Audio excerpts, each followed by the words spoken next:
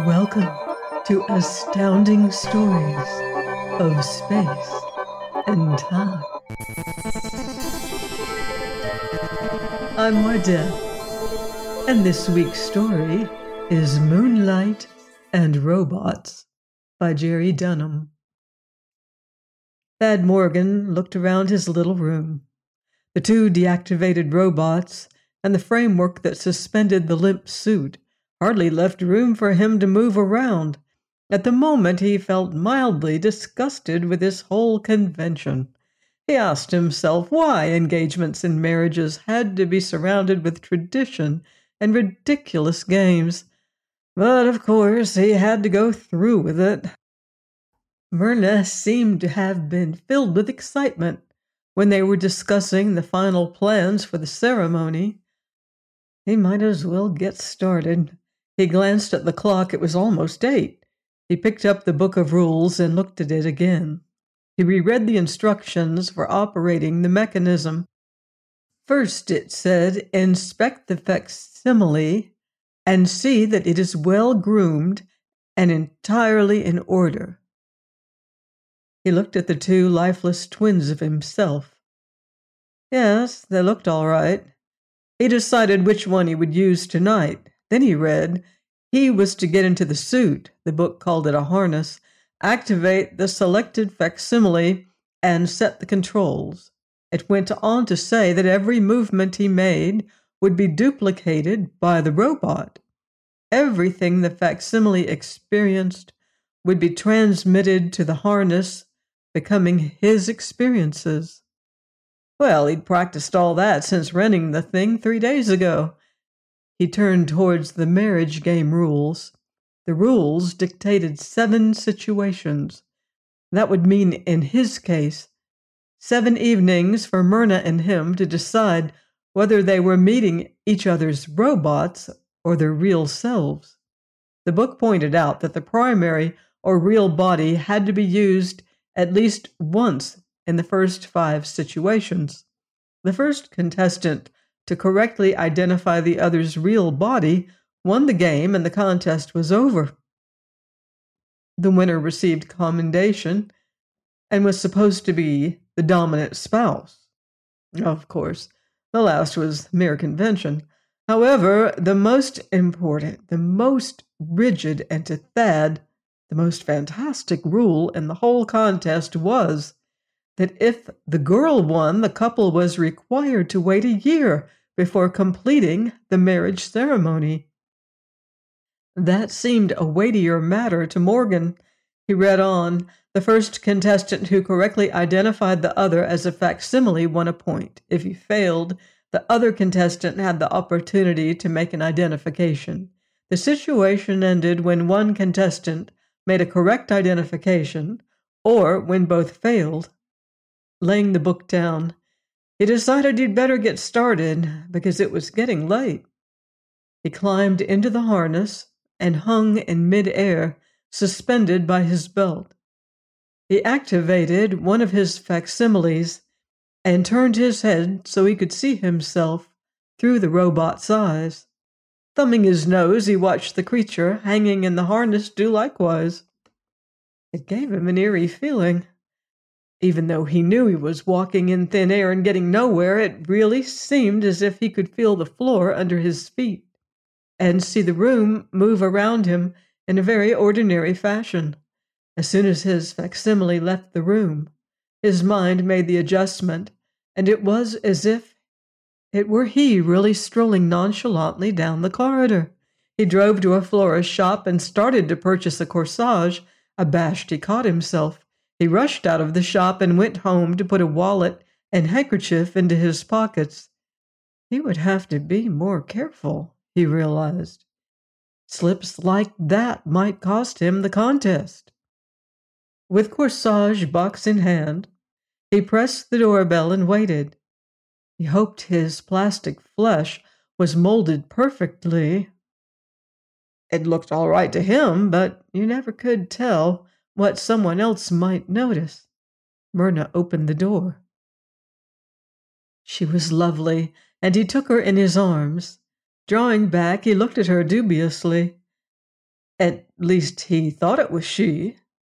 His family, her family, and 2 or 3 others acting as judges and referees in the contest stood in the living room watching them. They began to laugh as they saw his questioning look. It really was rather funny, he decided. Myrna led him into the room and introduced him to the few he didn't know. He watched her closely as she opened the box. He thought her fingers were fumbling a bit. Everyone in the room watched the two of them intently. They didn't know whether the couple were real or robot either. At any moment she might suddenly try to identify him. Maybe he should take the first chance. She might be fumbling from nervousness, he realized. If it were really she, and he called her a robot, she might be offended. Girls were like that, but of course he would have to take that chance. "You're a robot," he announced suddenly. Myrna looked surprised. "Oh, how did you know?" She was crestfallen. He was congratulated as they all trooped upstairs to help Myrna out of her harness. Later it was nice to know for sure that it was really her living flesh in his arms. Then he felt guilty as he realized she was not in his living arms. He excused himself hurriedly and returned home. The next evening he was invited to Myrna's home for dinner. He thought of actually going himself because he knew the food would be good. The apparatus could transmit heat, cold, and pressure, but it didn't do much when it came to taste, and it couldn't make any sensation in one's interior. But he decided it would be too risky. If she identified his facsimile, she would win a point, to be sure, but if she identified his real self, well, that would end the contest, and he would have to wait a year to get married.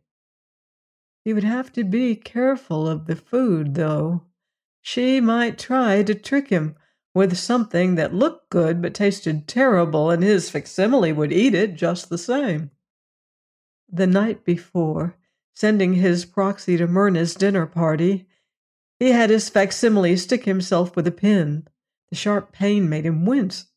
He wondered about the mechanics of the machine. He supposed that his pain was caused by a tiny electrical shock that stimulated a pain nerve. He realized that the more he could find out about his equipment, the better his chances were of winning.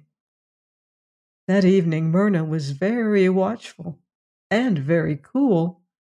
He wondered if she suspected that she had been loved by a robot the evening before. He had hardly seated himself at the table when she called him a robot. The family seemed uproariously amused. He wondered how she had known.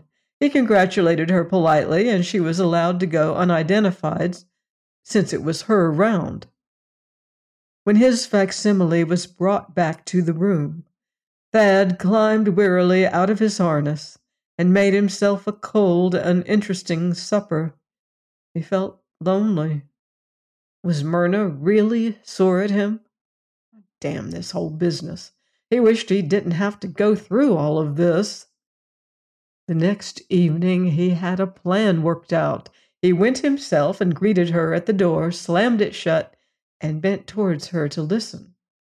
It would take a moment for the reverberation to reach her room. If she were a robot, the sound would come through the primary microphone in the sender, and he might be able to hear the faint echo from her lips. He did, and he immediately announced her as a facsimile. Her congratulations were hardly more than civil.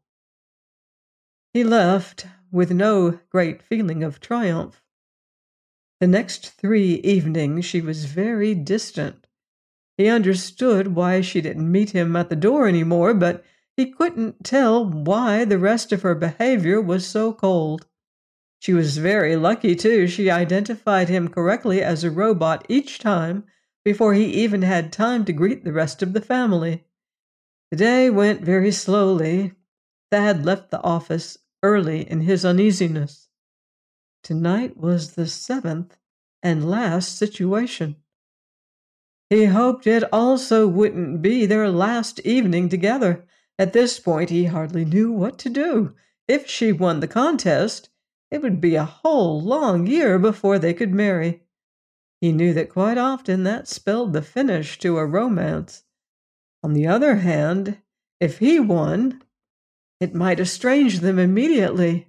She had such pride. What to do? He decided to forget the robots and go as his real self again. Points were in her favor anyway. He realized that if she were present by facsimile, he couldn't possibly win. He might as well be the first one to guess and be done with it. It wasn't the contest that mattered anyhow. It was Myrna and what she was feeling. When he rang the doorbell that evening, the corsage box under his arm contained orchids. Unexpectedly, it was Myrna that opened the door. "Hello, real Myrna." She hesitated for a moment. "Good evening, Thad. Please come in." He followed her in and greeted the family. She opened the box, and for a moment she seemed impressed. Then she regained her composure. He accepted her formal thanks as the families milled around, admiring the gift. Everyone seemed slightly restrained. Thad finally phrased the question that they were all thinking. "Are you real?" "Perhaps you could tell if you kissed me," she said with mocking sweetness.